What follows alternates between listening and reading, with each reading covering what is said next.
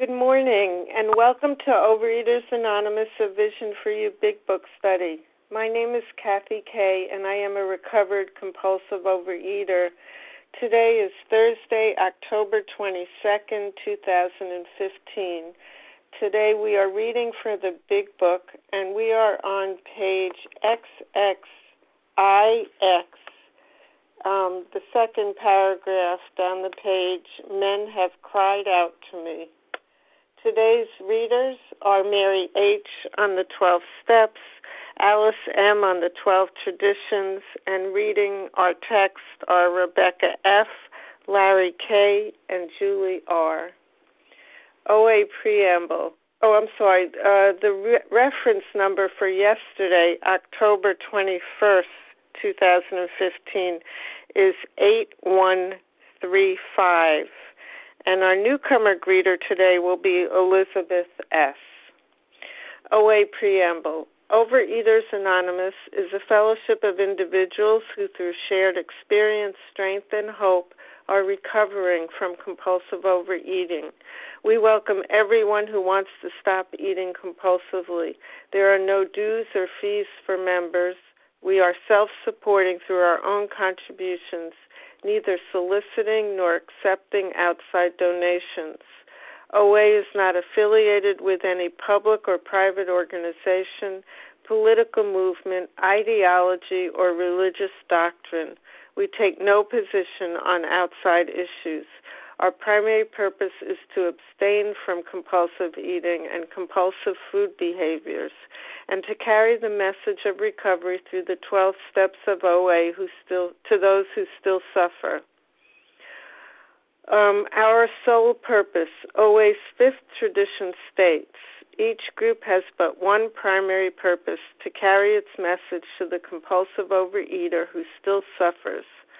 At a Vision for You Big Book Study, our message is that people who suffer from compulsive overeating can recover through abstinence and the practice of the 12 steps and 12 traditions of Overeaters Anonymous. I will now ask Mary H. to read the 12 steps. Good morning, this is Mary H. in Connecticut. Step 1, we admitted we were powerless over food, that our lives had become unmanageable. 2, came to believe that a power greater than ourselves could restore us to sanity. 3, made a decision to turn our will and our lives over to the care of God as we understood Him. 4, made a searching and fearless moral inventory of ourselves.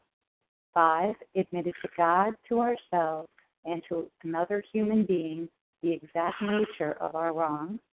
6, we're entirely ready to have God remove all these defects of character.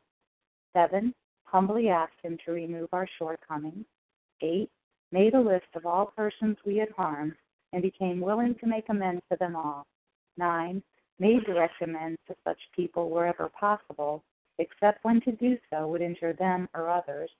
10, continued to take personal inventory, and when we were wrong, promptly admitted it. 11, sought through prayer and meditation to improve our conscious contact with God as we understood Him, praying only for knowledge of His will for us and the power to carry that out. And 12, having had a spiritual awakening as a result of these steps, we tried to carry this message to compulsive overeaters and to practice these principles in all our affairs. Thank you for letting me do service. Thank you, Mary H. And I will now ask Alice M. to read the 12 traditions. Thank you, Kathy. This is Alice M. from Florida, compulsive overeater and bulimic. The 12 traditions are: 1, our common welfare should come first. Personal recovery depends upon OA unity. 2, for our group purpose, there is but one ultimate authority, a loving God as He may express Himself in our group conscience. Our leaders are but trusted servants. They do not govern. 3, the only requirement for OA membership is a desire to stop eating compulsively. 4, each group should be autonomous except in matters affecting other groups or OA as a whole. 5, each group has but one primary purpose, to carry its message to the compulsive overeater who still suffers. 6, an OA group ought never endorse, finance, or lend the OA name to any related facility or outside enterprise, lest problems of money, property, and prestige divert us from our primary purpose. 7. Every OA group ought to be fully self-supporting, declining outside contributions. 8. Overeaters Anonymous should remain forever non-professional, but our service centers may employ special workers. 9. OA as such ought never be organized, but we may create service boards or committees directly responsible to those they serve. 10. Overeaters Anonymous has no opinion on outside issues. Hence, the OA name ought never be drawn into public controversy. 11. Our public relations policy is based on attraction rather than promotion. We need always maintain personal anonymity at the level of press, radio, films, television, and other public media of communication. And 12. Anonymity is the spiritual foundation of all these traditions, ever reminding us to place principles before personalities. I pass. Thank you, Alice M. How our meeting works. Our meeting focuses on the directions for recovery described in the Big Book of Alcoholics Anonymous. We read a paragraph or two from the literature, then stop and share on what was read. Anyone can share, but we ask that you keep your sharing to the topic and literature we are discussing, and that you keep your share to approximately 3 minutes. Singleness of purpose reminds us to identify as compulsive overeaters only. Our abstinence requirement for moderators is 1 year, and for readers it's 6 months. There is no abstinence requirement for sharing on topic. This meeting does request that your sharing be directly linked to what was read. We are sharing what the directions in the Big Book mean to us. To share, press star 1 to unmute. Once you are done sharing, let us know by saying pass. Then press star 1 to mute your phone. In order to have a quiet meeting, everyone's phone except the speaker should be muted. Today we resume our study of the Big Book on page XXIX, paragraph 2 that begins, "Men have cried out to me." And I will now ask Rebecca F. to begin our study. Good morning, Kathy. Can you hear me okay? I can, thank you. Okay, thank you. This is Rebecca F., a recovered compulsive overeater. Men have cried out to me in sincere and despairing appeal. Doctor, I cannot go on like this. I have everything to live for. I must stop, but I cannot. You must help me. Faced with this problem, if a doctor is honest with himself, he must sometimes feel his own inadequacy. Although he gives all that is in him, it often is not enough. One feels that something more than human power is needed to produce the essential psychic change. Though the aggregate of recoveries resulting from psychiatric effort is considerable, we physicians must admit we have made little impression upon the problem as a whole. Many types do not respond to the ordinary psychological approach. So I've been thinking about these 2 paragraphs and how they apply to me as a compulsive overeater or us as compulsive overeaters. And the first thing that comes to mind is when the men are crying out that they have everything to live for. I don't think at first that I realized that this problem that I have is a matter of life and death. And so I don't think I really took it seriously until it got bad enough that I became willing to do whatever it takes to get recovered. And luckily or by the grace of God, I was led to these rooms where I learned that this was a matter of life and death. This wasn't just a matter of vanity or being able to move about more comfortably. It was that at the rate I was going, this disease was killing me. And so that's the first thing that came to mind for me. And then I was thinking about how many professionals I asked to help me with my problem, whether it be weight loss specialists or therapists, a hypnotist, or maybe even more than one hypnotist I went to, and nobody was able to help me. I guess I didn't respond to the ordinary psychological approach, obviously, because I go up and down the scale and always higher than the time before with my weight and my craziness with eating. So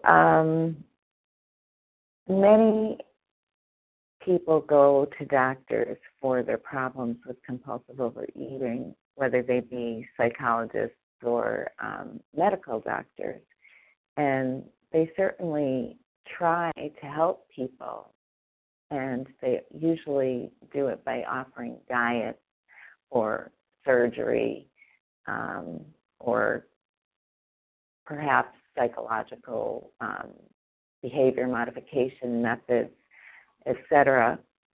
But all those methods, as far as I can tell, are based on a belief that they can get the patient to moderate the amount of binge foods that they consume. And that makes me think that would be like maybe back then when before AA or early in the program of AA, or maybe even today, there's practitioners who believe that they can just train a patient to moderate the amount of alcohol that they take in or the kinds of alcohol they take in, and that they can have some. But luckily, in this program, we learn that because we have an allergy of the body and an obsession of the mind, we can't have any of our binge foods, just like these people learned they can't have any alcohol at all. And in order to eat the way I eat now, it has to be something more than human power that has transformed me because of my own making. There is no way I could eat the way I eat and have the discipline that God has given me to follow my food plan and to abstain from compulsive overeating and ingesting anything that might trigger me to compulsively overeat. And I just am so grateful that this meeting leads us to read the doctor's opinion and learn about the grave nature of our disease and what the solution is, and that it isn't a matter of a psychological cure. It's finding a power greater than myself, and that is a miracle. And I'll pass. Thank you. Thank you, Rebecca F. Who would like to share on these two paragraphs? Jill T. Jill T. Who else? Melissa C. Okay, I heard Melissa Carol C. G. Carol G. Okay, Carol, thank you. Sue Carol. G. Penny C. Sue G. Sue G. Sue G. and Penny C. Let me tell you who I've got. I've got Jill T., Melissa C., Carol G., Sue G., and Penny C. Anybody else? Okay, Jill T., please start us off. Good morning, everybody. Can you hear me? I can, thank you. Okay, thank you. Yeah, I'm calling in today with a very specific intention in that my program is going very, very well, and the crises that I'm now facing is that I need to come to believe that a power greater than myself can restore me to sanity. About 3 days ago, last Friday I went and bought a pair of pants, or 2 pairs of pants, a size smaller because I needed them for work. I didn't try them on. I just bought them and took them home, and they were too loose. So I really had a fear over the weekend, if you will, that of being thin. And so my crisis is that I have to allow my higher power to choose how. So I got scared. I wanted to start eating and slowing down the weight loss because I wanted to be in control, because being thin is terrifying for me. And I've never ever been thin except early, pre-adolescent years, and I don't know how to live thin. So I want to be in control of the food again, and I want to be in control of how quickly or slowly this weight comes off, because I feel vulnerable and I feel very exposed feeling my thin body. So then coming into this morning, or even last night, I had a dinner party. It was very successful. I was very abstinent, and I went to bed wanting to, again, to eat and stop the weight loss until I get to be in charge. But I can't. I have to trust my higher power, and I have to trust that a power greater than myself is going to take me through this. I have many positive things going on right now, and if I choose to push away my higher power right now, I believe I will die spiritually. Even if I don't have food on my plate and I push my higher power away, I will die spiritually in an area of my life. I cannot pick and choose. Okay, holy, a higher power, you can bless me here, but I want to be in control of this. Or you can bless me here, but nope, you can't bless me here. That's not how my higher power wants it. He wants all of me. And I have to come to believe that his power is a kind and safe power. And so with that, I'll leave that. I'm going to be talking to my sponsor about it today, because if she can walk me through this moment by moment, step by step, just let the good exist and don't fight it. Don't fight the good. Then I believe I can come to believe more, and not only believe, but trust the power greater than myself. Thank you for listening, and with that, I'll pass. Thank you, Jill T. Melissa C., please go ahead. Hi, good morning. This is Melissa C., a recovered compulsive overeater in New York. And, that sincerely despairing with everything to live for, but not being able to stop. And, that's so painful. What a painful and horrendous position to be in, with, no hope, completely despairing. Honestly, I really, really wanted to stop, and yet I was hopeless, and I could not stop, no matter what I had to live for. And so, I was thinking this morning that this disease didn't care what was going on in my life. I used to love to blame external excuses for why I was eating. So, something sad happened, so, I got to eat. Or something, overly exciting, so everybody's eating, I should be eating. The truth is that, this disease didn't care what was going on in my life. It really wanted all of me. And so in some of the happiest, best times in my life, where there was no godly reason, no man-made reason why I should be eating, I was still continuing to eat. And yet, a relationship with my higher power completely removed that desire for me. And so, now when people ask me, what are you doing? How did you lose weight? Because that's what people notice, and they want to talk about the weight loss. My ego has to stay really clear and really right-sized, so that I don't start thinking that I'm going to tell them my food plan.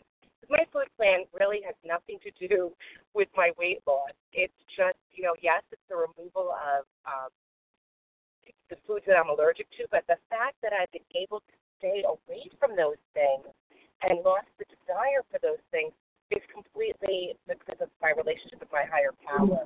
And so, now when people say to me, what are you doing?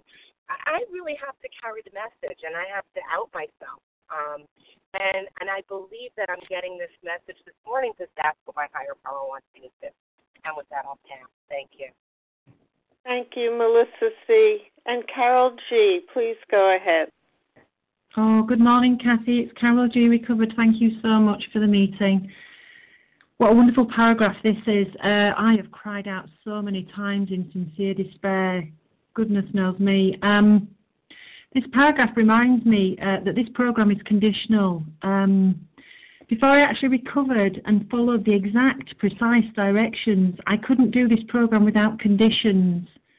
And I needed to do it without conditions because I remember crying thousands of times to doctors, to sponsors, I can't go on with this, please help me. And the reply would always be, well, okay, Carol, put the food down, work the steps. And I'd say, thank you. And by the time I left the room, by the time I moved on to the next thing in my day, I'd have, yes, but I've got a job to go to, and I have got a son to look after, and a car to run, and parents to visit, and in about 30 seconds I'd have this pile of conditions of why I couldn't put this program first and at the centre and at the heart of my life. And it would always end up being like that because for me, on my journey, I was seeking relief. I was still seeking ease and comfort. I needed somebody to listen to all the things that I had to say, but I wasn't ready to put the footwork in. I thought I was. And I couldn't move beyond those immobilizing feelings and emotions and the drama and the panic, because underneath all that drama and panic, I really was sincere. And I really was in despair. And my feelings and my fear were very, very real. But I had to do what the doctor had to do. I had to turn to myself and be humble and say, you know what, Carol, be honest with yourself. You can't go on like this. You are in despair and you do desire to stop. So follow the instructions, and if anybody else is struggling with following the instructions, allow them to write themselves into your heart every day listening to this Vision for You. It's a miracle in our day. Thank you so much, and I pass. Thank you, Carol G. And Sue G., please go ahead. Thank you. Thank you for your service.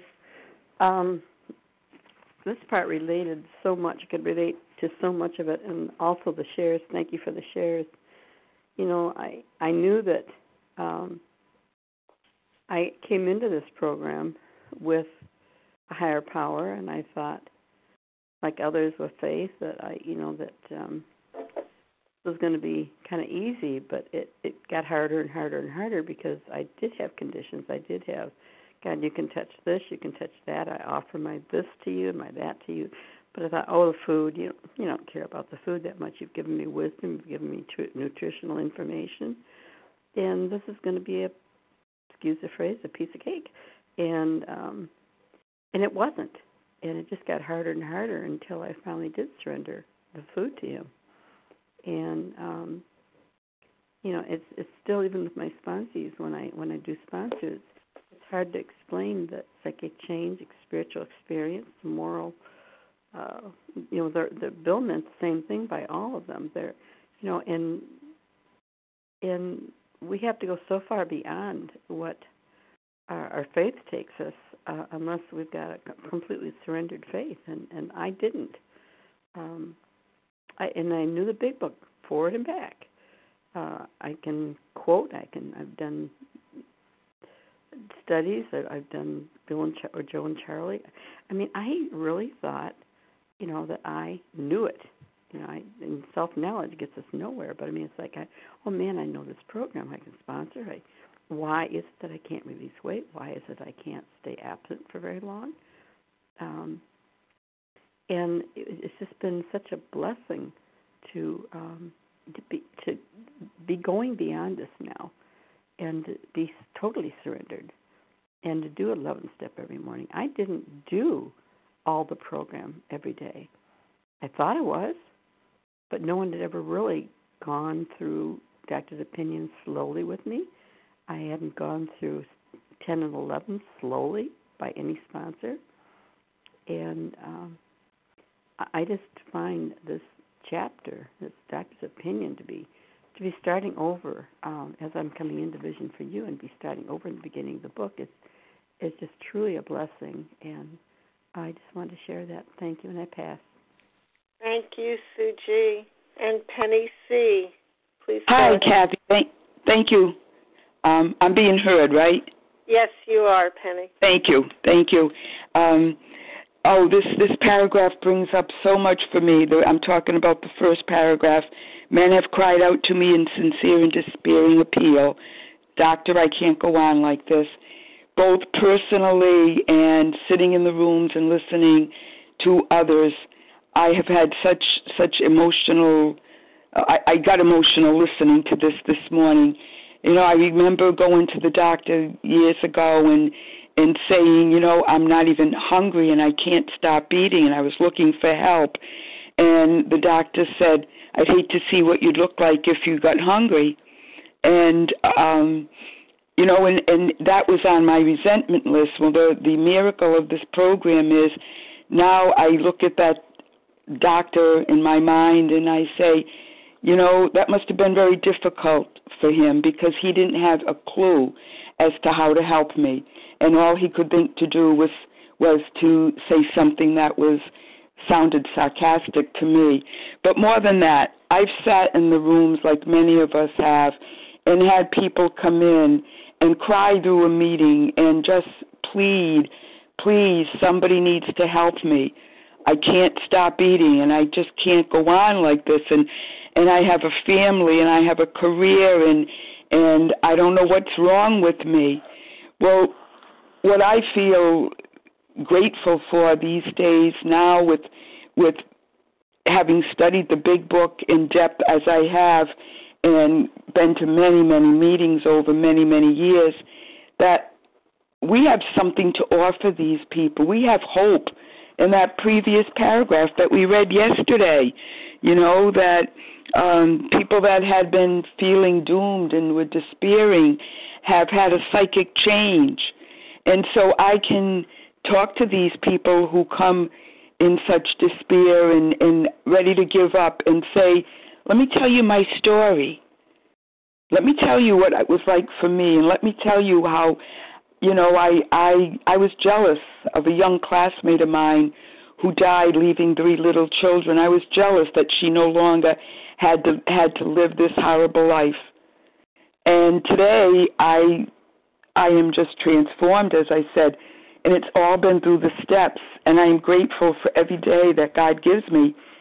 So, you know, we are like the doctors in the rooms and in the community when people are in that realm of despair. We have this book, we have our experience that we can share with those people if we are so inclined to do. It means cost breaking our anonymity. It means, you know, responsibility. And I know that my time is up, so I'm going to pass. And thank you. Thanks, Penny C. I'm sorry I didn't mean to let that go off, but thanks for your share. Who else would like to share? Renata. Kim G. Renata. Kim G. Who else? Reva P. Monica. Reva P. And Monica C. T. Sorry, Monica. Anybody else? Mary B. Mary B. Okay, so we have Renata G., Kim G., Eva P., Monica T., and Mary B. Please go ahead, Renata. Thank you, Kathy. Thank you for your service. Good morning, everyone. This is Renata G., grateful, recovered, compulsive overeater in New York. I have everything to live for. I must stop, but I cannot. You must help me. And that's how, you know, I used to live. I mean, I had this life. I had friends. I had, you know, a family that loved me, you know, a job. I had a lot of good things in my life, and I could not take advantage of it. I was watching my life just go by. You know, this disease made me withdraw from everything. everything, from every social event to, relationships, everything, really. Like, I did not live my life. I was alive, but it was like I was not. And so, I went to doctor after doctor, psychologist after psychologist, nutritionist, cosmetic places to get, like, injections to get rid of fat, gems, all kinds of stuff. And nobody could help me. Nobody could help me. And I was honest. I told them how I used to eat and that I wanted to stop, but all the best they could say to me was, well, instead of bringing a whole pound of chocolate to the movie theater, why don't you bring just a little piece? And that never worked. They didn't understand that I needed the food. And so, it says here that, more than human power, let me see, I'm lost here. More than human power is needed to produce the essential psychic change. All the human aid that I've tried did not work. And so when I became convinced that, all my ideas did not work, I gave the steps a try. And, it sounded crazy that 12 steps would transform my life, would give me freedom from compulsive eating, but I had nothing to lose. I had to try. And, I cannot explain why the steps work, but they do work. I really believe that once we work this step, there is supernatural power that helps me do the things that I could never do on my own. Something supernatural, more than human power, all the human power combined, all that this power couldn't achieve, like the steps could do in just a few short months. And so, I would really recommend to everyone on the line, put the food down, work the steps, like your life depends on it. And the psychic change is available for everyone. And I'm ecstatic passing. Thank you, Renata G. Kim G., please go ahead. Good morning, Kathy K. My name is Kim G., and I'm a recovered compulsive overeater from South Jersey. One feels that something more than human power is needed to produce the essential psychic change. We heard a couple paragraphs before, entire psychic change. Now we're hearing it's essential, it's life-giving, it's vital. Do we believe that? Am I still worshiping abstinence? And do I still think food and weight is my problem? And if that's my problem, then that is a physical solution of abstinence. The big book, if you want today, try to find in the big book where it says don't drink. I've never seen it. What the big book is telling us over and over again is you're going to drink, you're going to drink, you're going to drink, unless you have a spiritual awakening. So do we understand how essential that is? So I'm just going to bring out two parts of the book that I love that tell me that. We often talk about the promises, so I'm going to show you a promise they talk. When Fred, in More About Alcoholism, has the best day, and he still picks up, because Fred's game plan is using his willpower and keeping on guard, which was my game plan in OA. I'm going to get up, I'm going to choose not to eat today, and I'm going to stay on guard by using the fellowship as a line of defense against the food, which works. This fellowship is powerful, but it's not powerful enough for my disease. So on page 40, it says, I now remembered what my alcoholic friends had told me, how they prophesied, which is a promise. They prophesied that if I had an alcoholic mind, the time and place would come, I would drink again. They had said that though I did raise a defense, it would one day give way before some trivial reason for having a drink. Well, just that did happen and more. For what I had learned of alcoholism did not occur to me at all. I knew from that moment I had an alcoholic mind. I saw that willpower and self-knowledge will not help in those strange mental blank spots. I had never been able to understand people who said they had a problem, had them hopelessly defeated. I knew then it was a crushing blow. And that's what this doctor's opinion is slamming home. Do we believe we have the allergy of the body, permanent condition? And more importantly, do we believe we have an obsession of the mind which is only going to be treated by a spiritual solution. It says over and over again in the book that only a spiritual solution will conquer the mental obsession. If that is my reality, if that is truly who I am, then I'm going to need the essential cycle of change. I'm going to need more than human power. I'm going to need more than the right sponsor, the right food plan, 3 meetings a day, 14 million phone calls a day. There's power in the fellowship, but the fellowship will support us. What we need is an essential psychic change, and what will change us is this recovery process which will get us in touch with a power greater than ourselves, which will remove the obsession, and we will not want to eat. What a miracle this program offers us. And with that, I pass. Thank you, Kim G. Reva P., please go ahead. Good morning. This is Reva P., recovered compulsive overeater. For me, what I'm getting out of these 2 paragraphs is that if I have what was just described in the previous paragraphs, the allergy of the body and the obsession of the mind, I have an internal problem. And it doesn't matter what's going on the outside of my life, and it doesn't matter whether things are good or bad. And also, I always look to the outside for the solution, whether it was, personally just the weight. If I just get the weight right, everything else in life is fine. I'll just carry on with my life.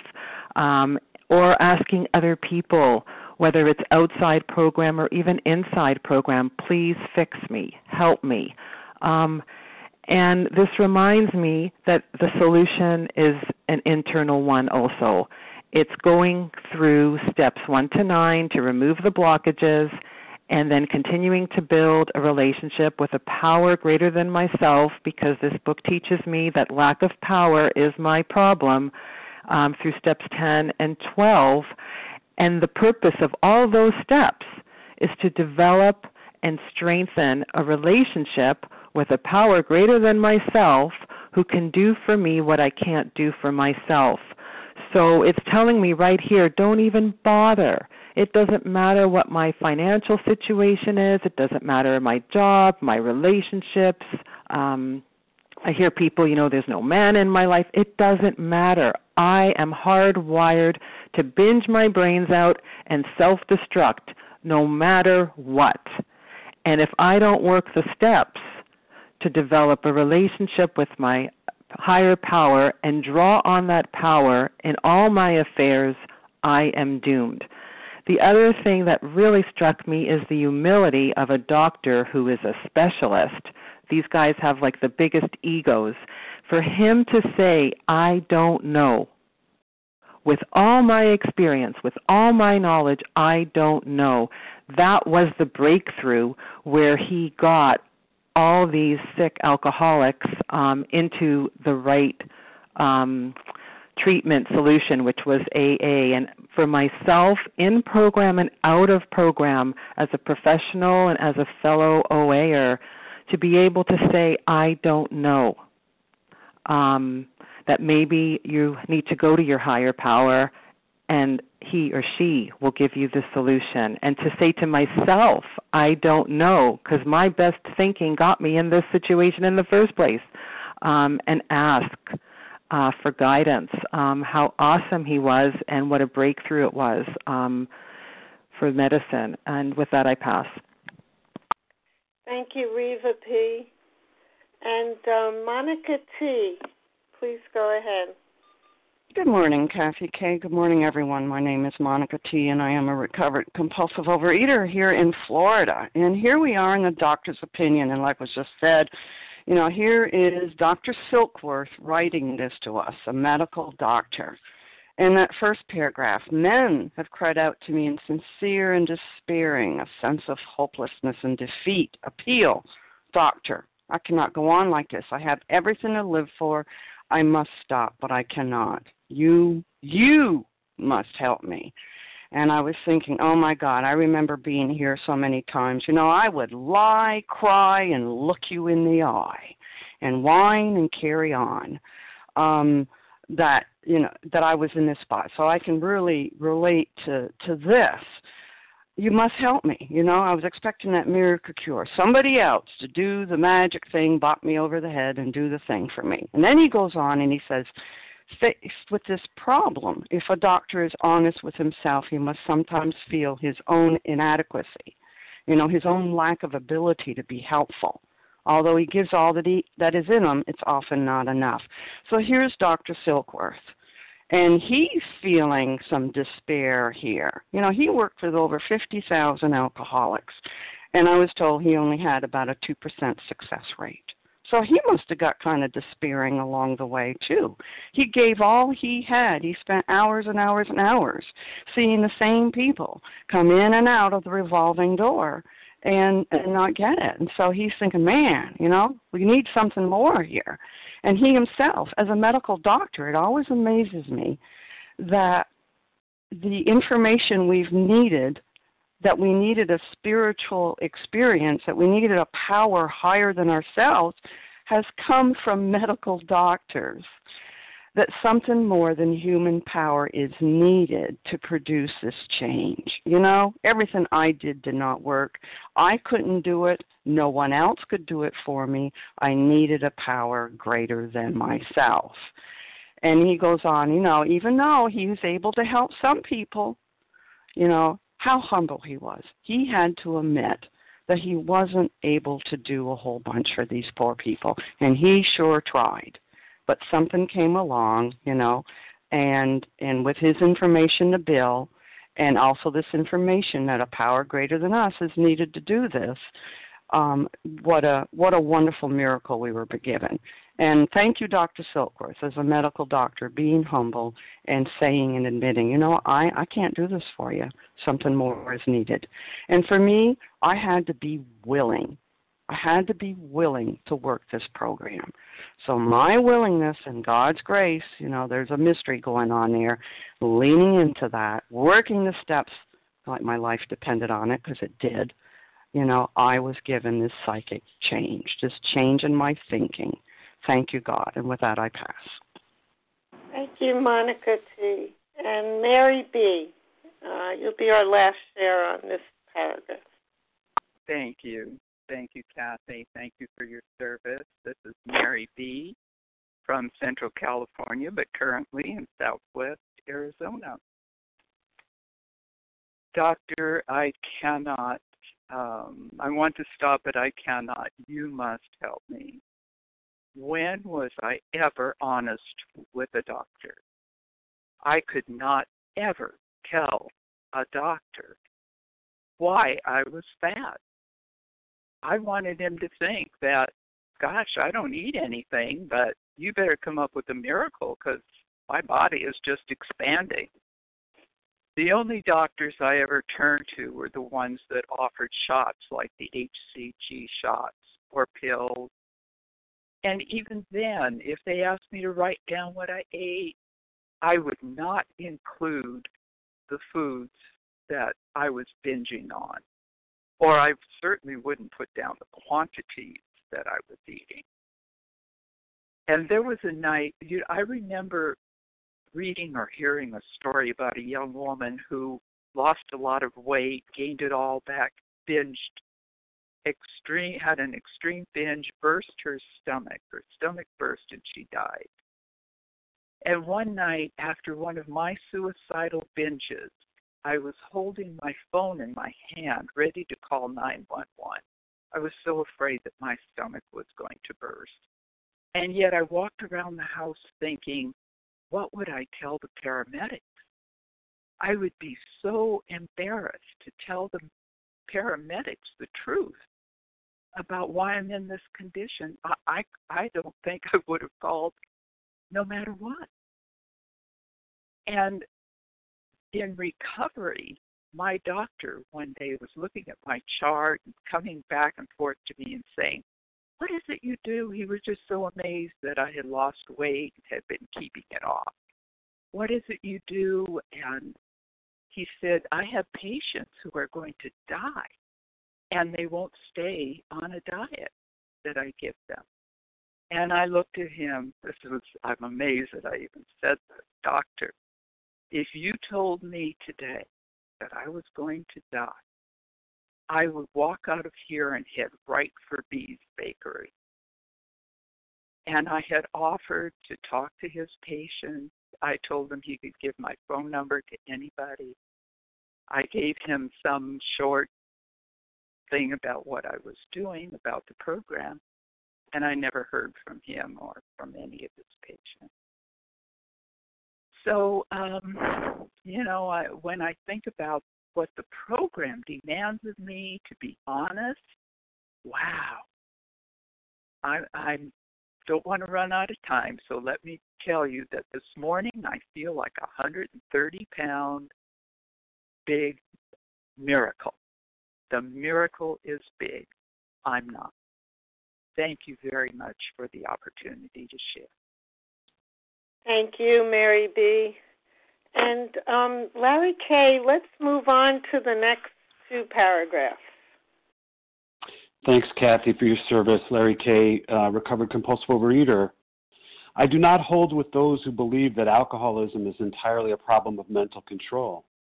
I've had many men who had, for example, worked a period of months on some problem or business deal, which was to be settled on a certain date favorably to them. They took a drink a day or so prior to the date, and then the phenomenon of craving at once became paramount to all other interests, so that the important appointment was not met. These men were not drinking to escape. They were drinking to overcome a craving beyond their mental control. There are many situations which arise out of the phenomenon of craving, which cause men to make the supreme sacrifice rather than continue to fight. You can't think your way out of this disease. You can't run away from it faster than it'll run you down. There's a craving beyond our mental control. And, the obsession means, of course, that we're restless, irritable, and discontent unless we can experience that sense of ease and comfort by taking a few bites. The problem is that we can't be comfortable living in our own skin. We can't be comfortable living in our own skin. The cycle of the physical allergy, the twofold nature, right? We got the physical allergy giving way to the mental obsession, and the mental obsession giving way to the physical allergy, and on and over and over and over again. And we're trapped. We're trapped like a rat in the corner in a vicious cycle that we can't break. And it's not about, mental control. It's not about mental control at all. Page 30 is the direction for the first step. We have to fully concede. We have to take the first step. You have to wave the white flag and say, I surrender. I remember when I read this paragraph, it reminds me of how, not feeling comfortable in my own skin, I would, and the food was my solution. It was my solution. It would bring that ease and comfort. It would numb me out just enough so I could cope with life. And I can remember one time waking up and, what the best, work day, best idea I had that day just came to mind, like the food did. I'm gonna go to Las Vegas. And next thing you know, within 3 hours, I was on a plane. This was years ago. It was a little bit easier. I was on a plane from Chicago to Las Vegas, and I wasn't going there to drink alcohol, and I wasn't going there to gamble. I was going there to eat, where no one could see me, surrounded by people, but no one could see me. This spiritual soul sickness was never about food. Food was my solution. And I made, lots of, I would do anything. I would chase after anything to control this thing. It took a spiritual awakening to extricate me from this spiritual disease. And, that's what it takes for us. If you go back out, you're searching for more power. You've not conceded that you are powerless. You have no shot of your own accord. That's not my theory. That's right here in the big book, and it's my experience. With that, I'll pass. Thanks. Thank you, Larry. Who would like to share on these paragraphs? Alice M. Leah. Okay, Alice M., Leah M. Who else? Okay, we'll start with the two of you. Go ahead, Alice. Oh, Sarah, I got you. Okay, go ahead, Alice. Thank you, Kathy. This is Alice M., a recovering compulsive overeater and bulimic from Florida. And I have an experience similar to this man's here. I don't know why, but 18 months later, I'm finally starting to identify in here. I'm a slow learner.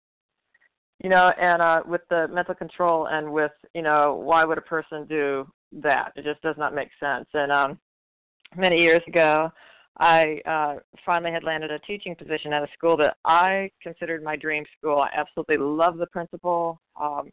She was dynamic. So many teachers were clamoring to get into this school. And when she hired me, I felt like I had won the lottery. And she was excited to get me as a teacher. I was a hardworking, dedicated teacher. I was dynamic myself. I had a pretty shining reputation. I was doing well around my eating disorder at that time, obviously. And this principal could have hired anyone, and she chose me. And, man, I was going to deliver on the goods. And I remember telling her she wouldn't be sorry, and my intent was to be an asset at that school. That was my intent. I really wanted her to be happy with this decision she had of hiring me. And I was on top of my game at that time with teaching. But on Halloween night, that October, about a couple months into school, I relapsed on my trick-or-treating candy that I was giving out at the house. And my life unraveled. My disease progressed so insanely. My teaching suffered during that month, and so did my students, and I was keeping it all a secret behind closed doors. I could not function in the classroom anymore, and eventually I got so deep into my binging and vomiting and anorexia that I couldn't even think straight. I could not think straight. I was in a fog. And I knew I was in serious trouble. And by Christmas Eve, I had made an attempt on my life. I had to resign from that teaching position, that dream job, and began a string of treatments, never to return to teaching again. And did I want that to happen? There I was on top of the world like this other person was in the story we read here. And had nothing to do with mental control. I had a disease. I was powerless. And that is a big sacrifice in my life, my teaching career, that I gave up for this disease, never able to return successfully at that. And I just wanted to share that. I identified them with that. I pass. Thank you, Alice M. And Leah M., please go ahead. Thanks so much, Kathy K. This paragraph, certainly illustrates the twofold nature of the illness. They took a drink a day or so prior to the date, and then the phenomenon of craving at once became paramount to all other interests. Said the important appointment was not met. This actually comes from our AA history. This is, Bill Wilson. Bill Wilson was, involved in a business deal. He had an opportunity. It was going to be to his great, great benefit. They were sitting around, he and other men who were part of this business deal, and, they were passing around a bottle. Bill was sober at the time. Oh, no thanks, I'm not drinking anymore. No, thank you. The bottle comes around again, and, he decides to take a drink, and of course the drink took him because it triggered that phenomenon of craving. Now, this was on a great day for Bill. Bill had a great opportunity, which illustrates to me that, the obsession of the mind really doesn't have to be a bad day. It doesn't have to be that things are going downhill for Leah. It could be the best day. It could be a promotion. It could be a celebrating day. It could be something fantastic, a top of the mountain day. And the obsession of the mind will force out any thoughts to the contrary and convince me that taking that first bite is the best idea I've had in a long, long, long time. And, of course, it reinforces the point about the phenomenon of craving, that I am biologically mandated, just like Bill Wilson was biologically mandated, that once he took that drink of alcohol, it was like throwing a match into a bucket of gasoline. Whoosh! Once he put that alcohol into his body, it reacted in a way that demanded more alcohol. It was Dr. Silkworth that called that the phenomenon of craving.